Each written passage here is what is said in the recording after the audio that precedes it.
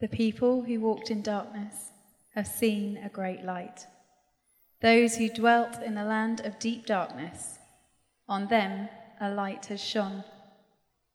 You have multiplied the nation, you have increased its joy. They rejoice before you as with joy at the harvest, as they are glad when they divide the spoil. For the yoke of his burden and the staff for his shoulder, the rod of his oppressor, you have broken as on the day of Midian. For every boot of the tramping warrior in battle tumult, and every garment rolled in blood will be burned as fuel for the fire.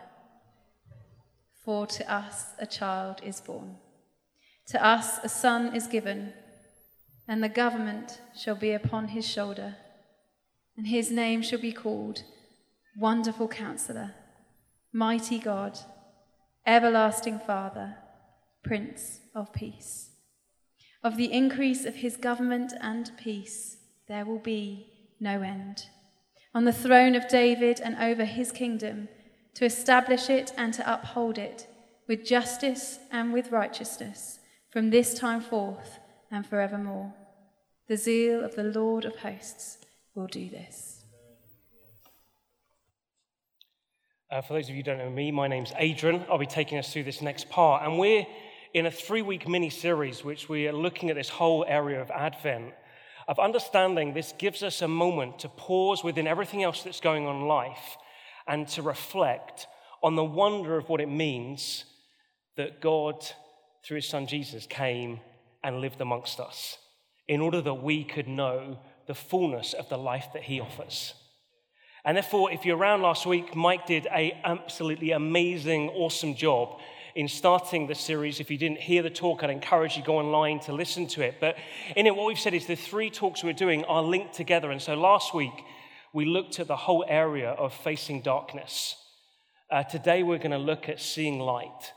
And then next week, Rich is going to look at the whole area of waiting expectantly, as we believe that Jesus, who lived, died, and rose again, is going to come back and cause this world to be filled with the wonder of his goodness and love. Everything we've celebrated already in worship. And therefore, I don't want to take away from what Rich is going to share, but it will be a good end. But today, as I said, we want to look at seeing light. But before we get there, to be honest, I need to confess something to everyone. I felt like actually it wouldn't be right to continue this morning without confessing something. And that is, I really love Christmas lights. I can't help it. I just really love Christmas lights. If we can go on one side. I don't know what it is about them, but I try and pretend that I'm a bit of a bar humbug around Christmas and tend to kind of, Santa's with lights, who cares? But actually, inwardly, what's going on is I love it. I love it because there's something about walking the streets at night, and I don't know about you, but it just gets darker quicker, doesn't it, now? And I think it gets about 3:30, 4, and it's suddenly dark, and I'm thinking, man, is it bedtime? I don't understand. It's like this doesn't feel right. And you kind of get up in darkness, you're around in darkness. Darkness is everywhere. And I have a dog, which I've often talked about, a small comedy dog called Ted, and I have to take him for walks. And as I take him for a walk, once it's like evening, it's just not very fun. It's raining, it's dark, and it just feels alone and it feels cold. And in that darkness of feeling alone and cold, suddenly I might be walking along and there's a house down my road, and they are amazing. From the 1st of December, they start decorating the house. And it isn't quite to this standard, but it is tastefully done. Not saying that isn't. But they put loads of little lights skimming around the front of their house, all around the bushes, around the fence, around the trees. And it does something to you as you go through the darkness of just houses closed and coldness surrounding. Suddenly I see the lights and I think, I'm not alone. It feels warm. And my guess is maybe that love of Christmas lights speaks of something profoundly deeper within every single one of us. That maybe this season uniquely reveals itself to us. That actually for each of us, we have to come to this realization that we face darkness. And Mike did an excellent job of allowing us to see that last week, and I'm not going to repeat his preach, to be honest, because it was just too good. And as I said to others this morning, there's always a sense of trepidation when you're following someone who's done something really good, because you think, I hope everyone's forgotten how good it was. Just then I can kind of tiptoe in and kind of just do what I do, and it'll kind of stumble through some words, some of them made up, some of them right, and we'll hopefully make our way through. But it was excellent.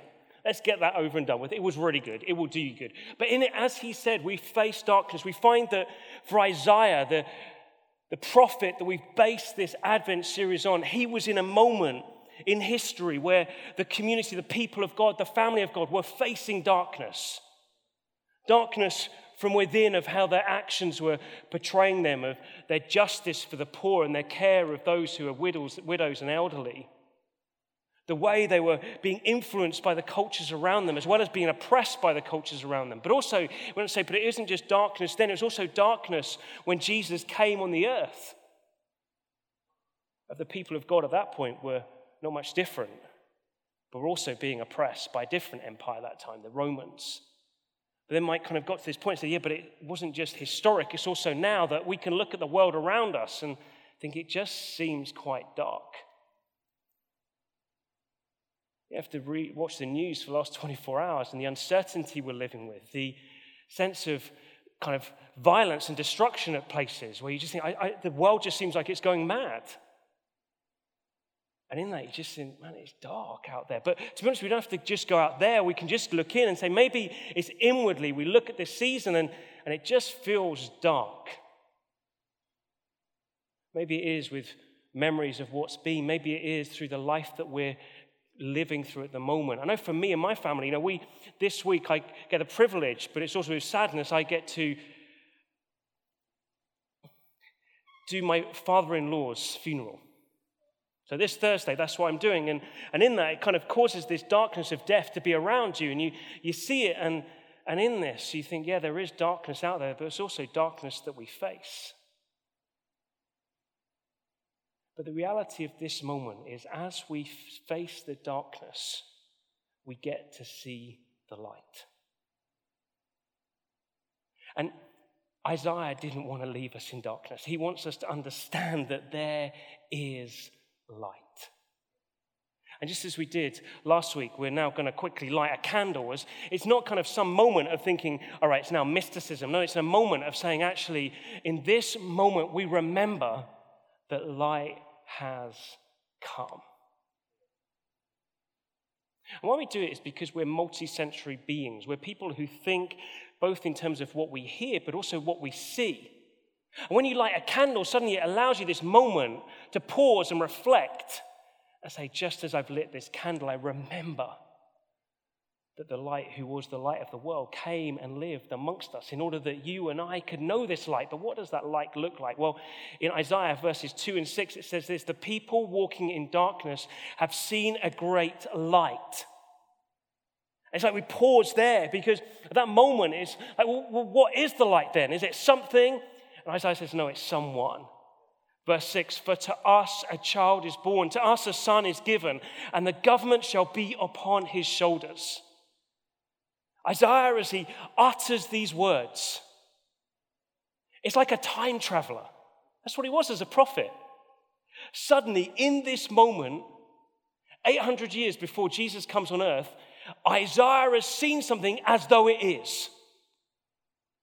And he says, I know that the one who will rescue everyone, the one who will be the light to the whole world, is coming. It's as certain now as it could ever be. And it's as though he's gone and he's seen it in the future and pulls it back and says, this is what's going to happen. Not wishful thinking, hope-filled, based truth on who the character of God is. This is what God showed me and therefore it will be.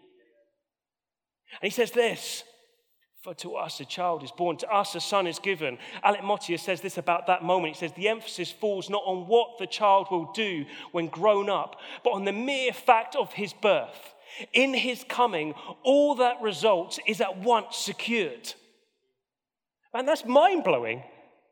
It isn't Isaiah at this point is prophesying, saying, hey, unto us a child is born, and he'll become a king, and this is the kind of king he is. No, he says, no, the moment he is born, hope has come. Life is redefined forever for everyone who receives him. And you see, this is the moment. We get to see that this isn't any old child. This is a son. That word son is a reference to say, well, what kind of son? Well, there's two lines of a kind of string that have played out throughout the Old Testament of this word son. One is a son that is always this one that's looked to, a son who'll be an heir of the best king there ever was on earth, an earthly king called David. But a promise from the line of David will come, this king who'll last forever. So he's not like a human king. He has to be different. He has to be a God king. So there's that line there of this is the kind of son, but also this son that's been spoken of that we see throughout the Old Testament of one who's called the Son of God. There's going to be this one who is God. So when Isaiah prophesied, there's one who's coming, and the mere moment he's born prevails and presents and proclaims that light has come, is the one who is the eternal God King, the one who is the Son of God. And then he says this, he says, and who he is, he's going to have the government, the rule, the reign upon his shoulders.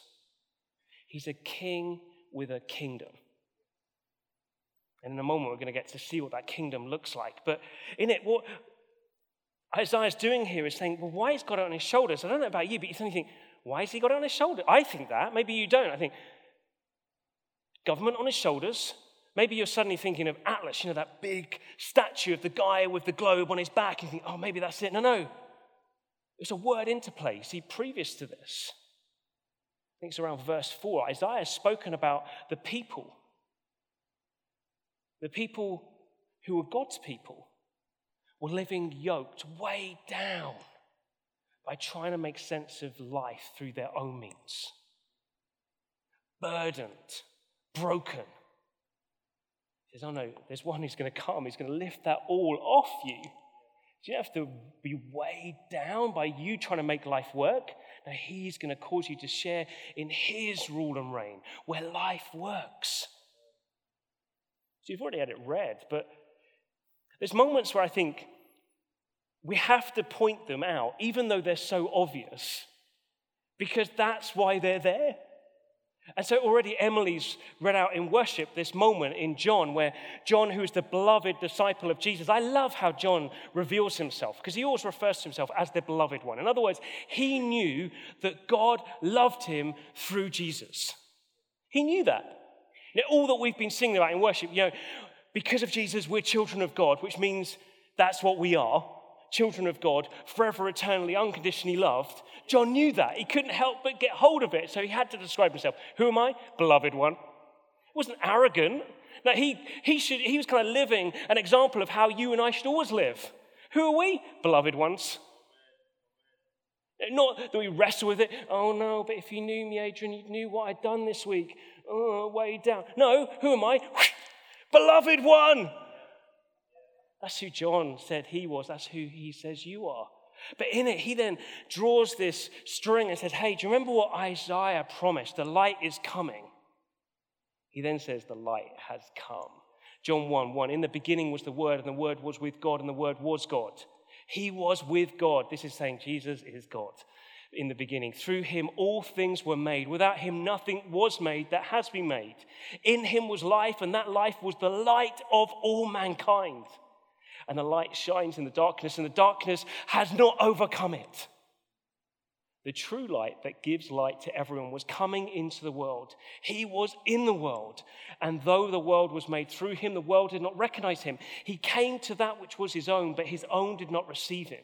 Yet to all who did receive him, to those who believed in his name, he gave the right to become children of God.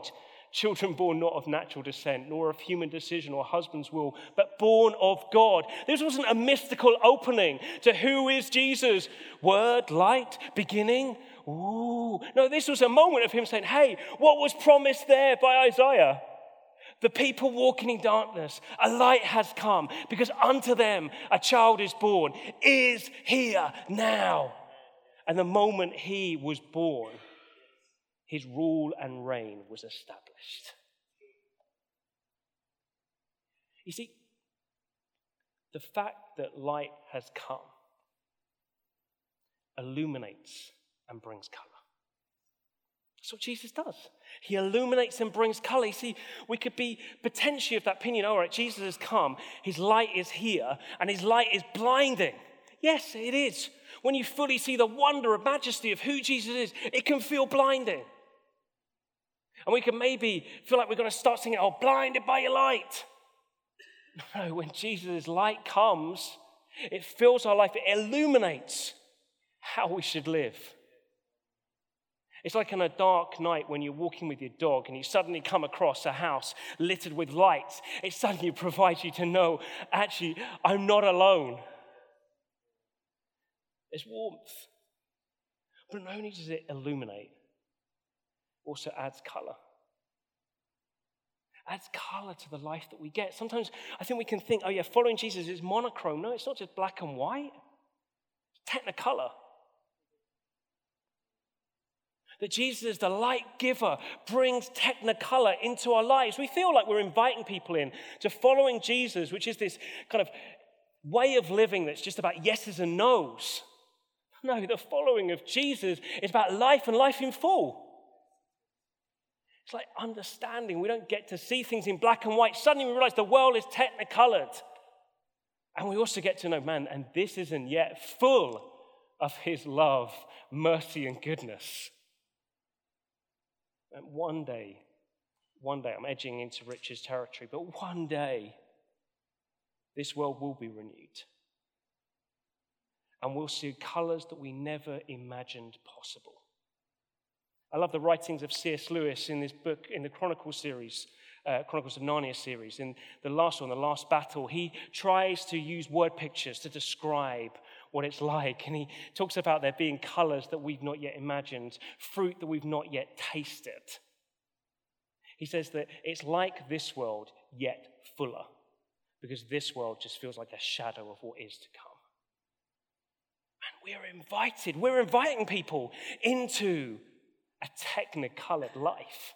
Maybe this morning you're here and you're saying, yeah, but I'm not one who said I want to follow Jesus. I'm trying to investigate this. Well, the invitation for you is to understand that Jesus has come in order that you can have a life flooded with his light, which provides you the fact that you're not alone. It provides you warmth, but it provides you this understanding. You get this life, a life in full that is full and rich with technicolor. What does that look like, though? Well, Isaiah allows us to see the wonder of his technicolor.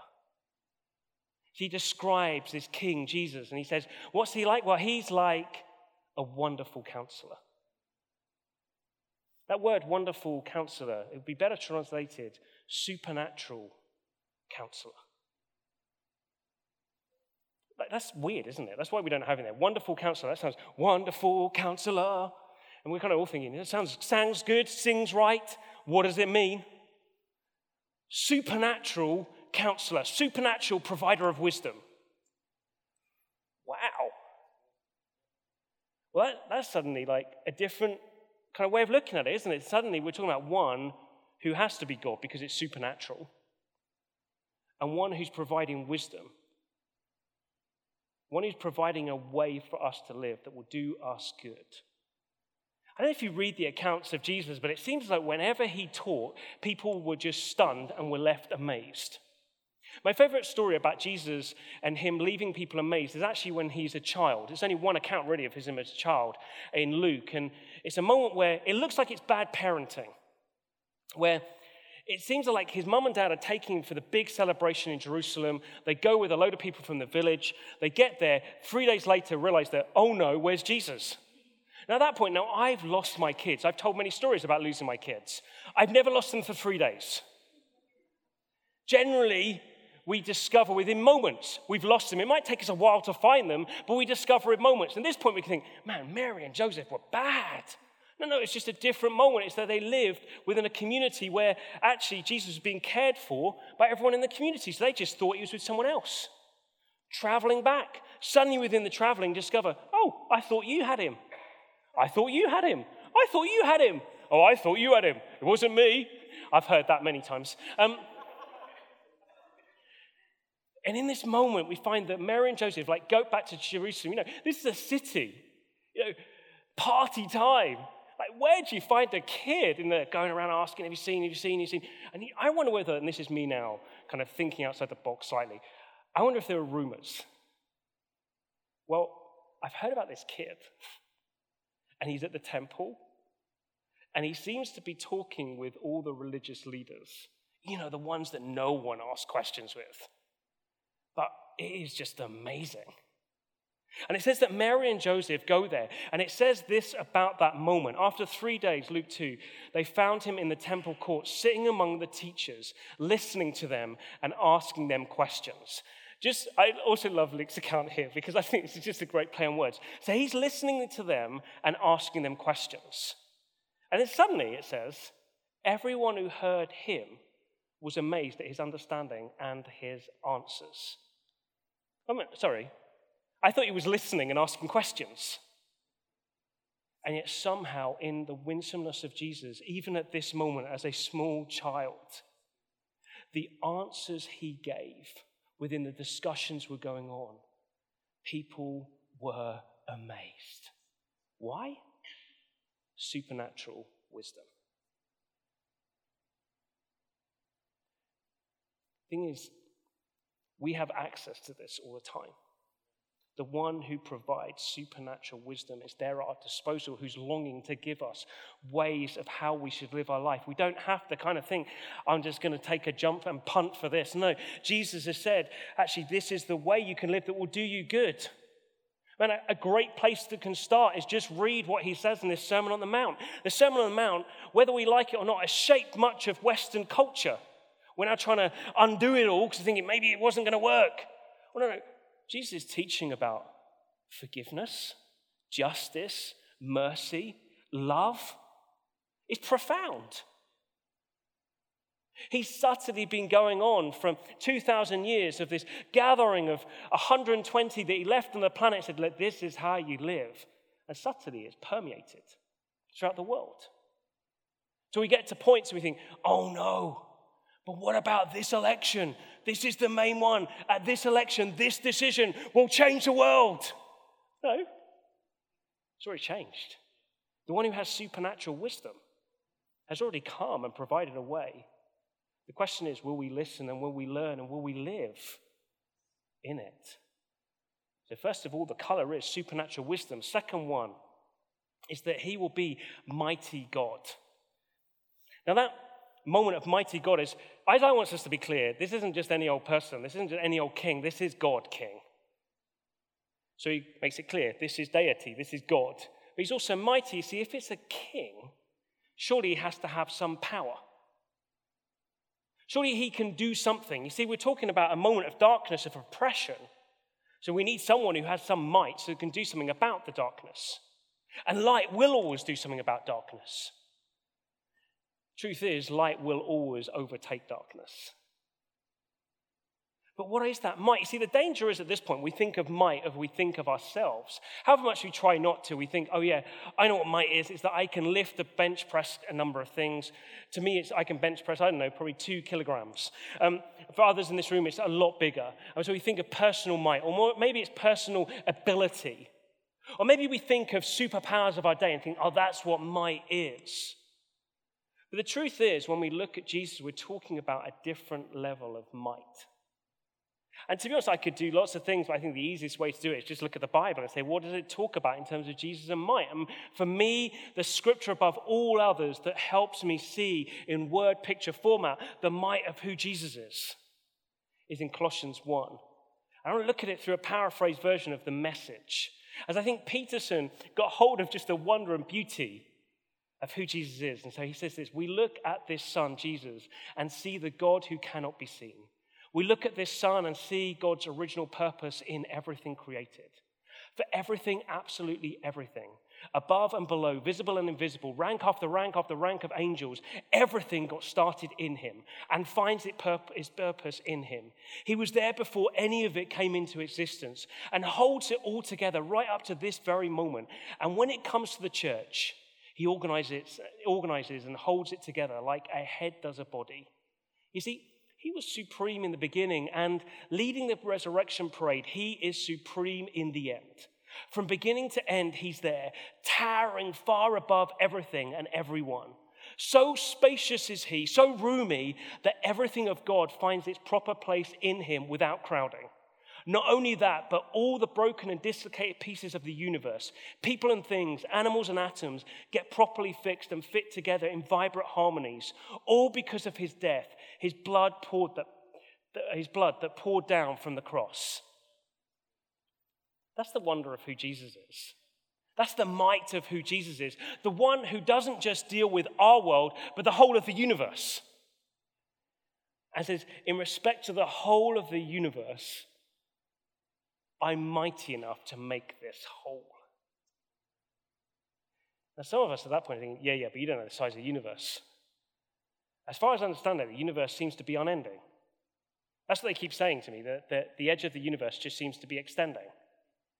Therefore, what I think then is that doesn't unbox me in terms of who God is. It rather reveals the size of the box that God is contained in. It is an unending, unlimited box. That Jesus towers above the whole of an unending universe. Now, if that doesn't scramble your brains, I don't know what will. But that's the might of who he is. Now, at that point, you then think, well, what kind of king is he? With that level of might, is he going to dominate? No, he uses his might to liberate, to bring freedom. In order that he can remove the yokes that weigh us down and oppress us. And liberate us from anything and anyone who's trying to help hold us captive, in order that we can know that liberation the light provides, that we're now children of God, forever loved. But not only does he liberate us, he also then provides his strength to strengthen us in the lives that we then live. Wonderful Counselor, mighty God, everlasting Father. Like Jesus is the one who knows you, who longs to care for you and longs to provide for you. And we just have to think back a few weeks, don't we? We've just been in a series formed in prayer, looking at the Lord's Prayer, and we looked at the beginning of that. Our Father, what kind of Father is he? Well, he's a Father like this. Hopefully, when we get to the next slide. The Father will come on in a moment. The Father is one who is full of patience, kindness, mercy, comfort, provision. He's one who's always seeking after our best. He's a Father who longs to provide for us. This is the kind of Father we have.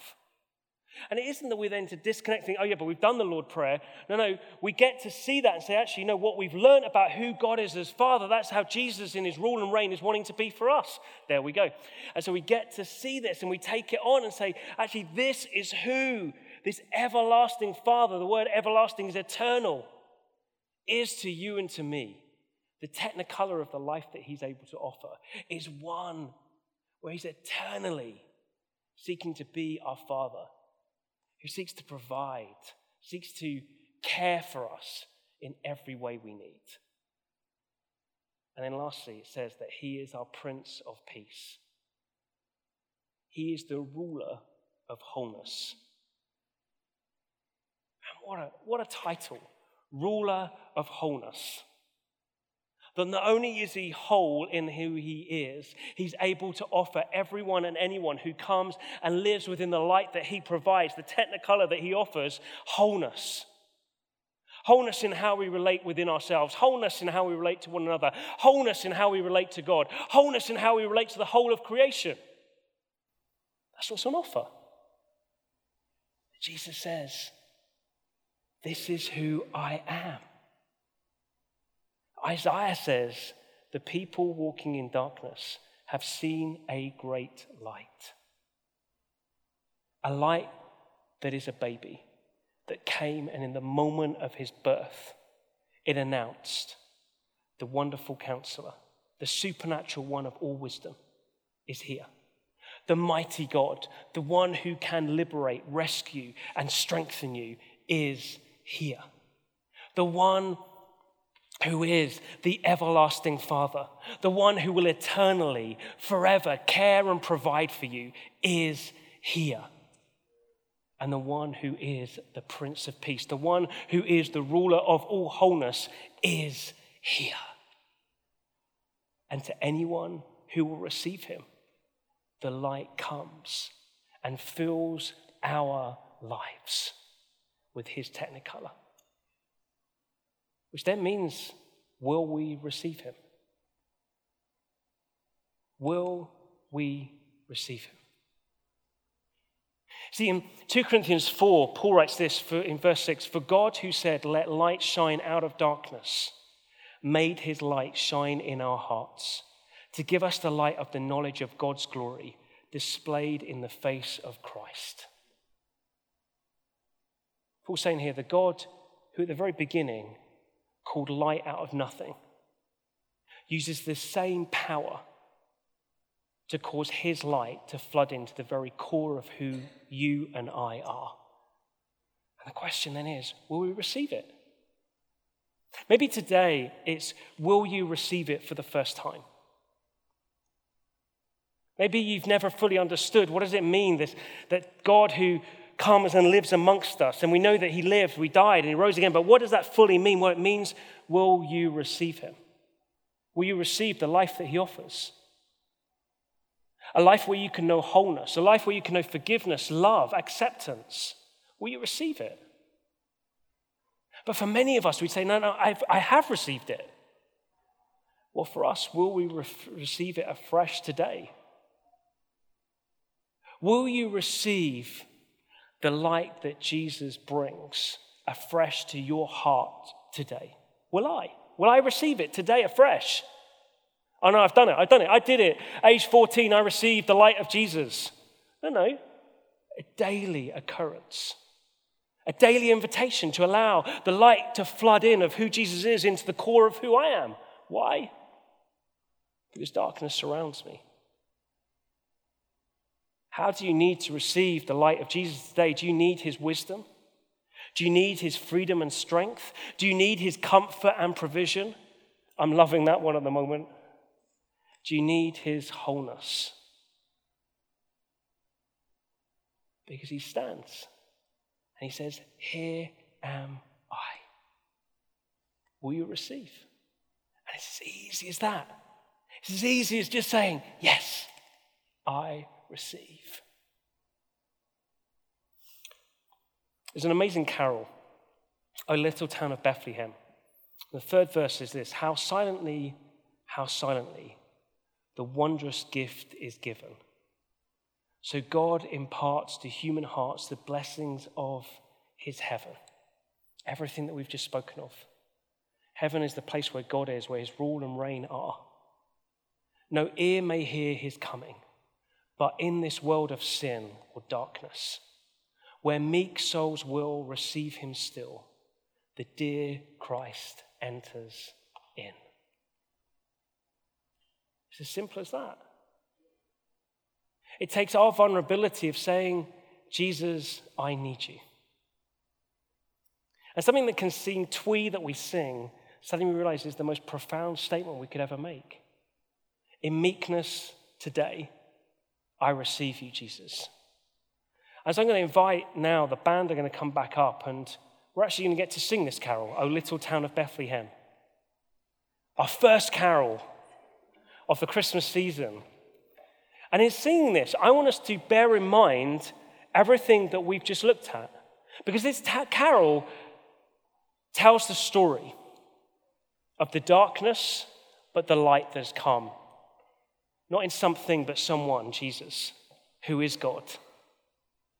And as we sing it, I want us to think and question for ourselves, how do we need to receive him afresh today? Is it for the first time, say, "Jesus, I receive you and the life you have for me"?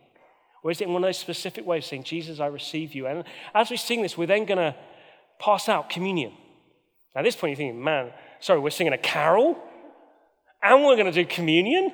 Yes.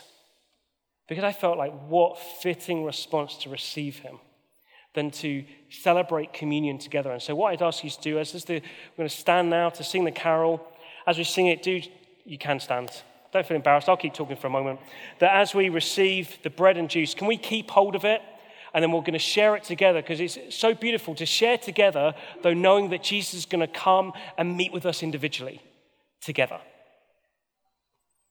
Just where you are, just going to pray for us. Jesus, I thank you for the wonder of who you are. I thank you in our world of darkness, you came and brought the eternal light. And I thank you that your light has substance. I thank you had light that has substance that changes and shapes our lives differently now. And Jesus, we want to receive afresh of you today. I thank you that we are your children. And that in being your children, Father, you long for us to live more and more in the wisdom that you offer, in the freedom that you offer, in the comfort and provision you offer, and in the wholeness that you give us. And I pray for each and every one of us, I pray would you cause us to receive more of that afresh today. And I pray that we do the same tomorrow and the next day. And I thank you for this period of Advent. I thank you for the darkness that reminds us of your light that rushes in. And I thank you, we get to know many moments over this season of your warmth, of the fact that you are now with us. We ask that for your great name, Jesus. Amen.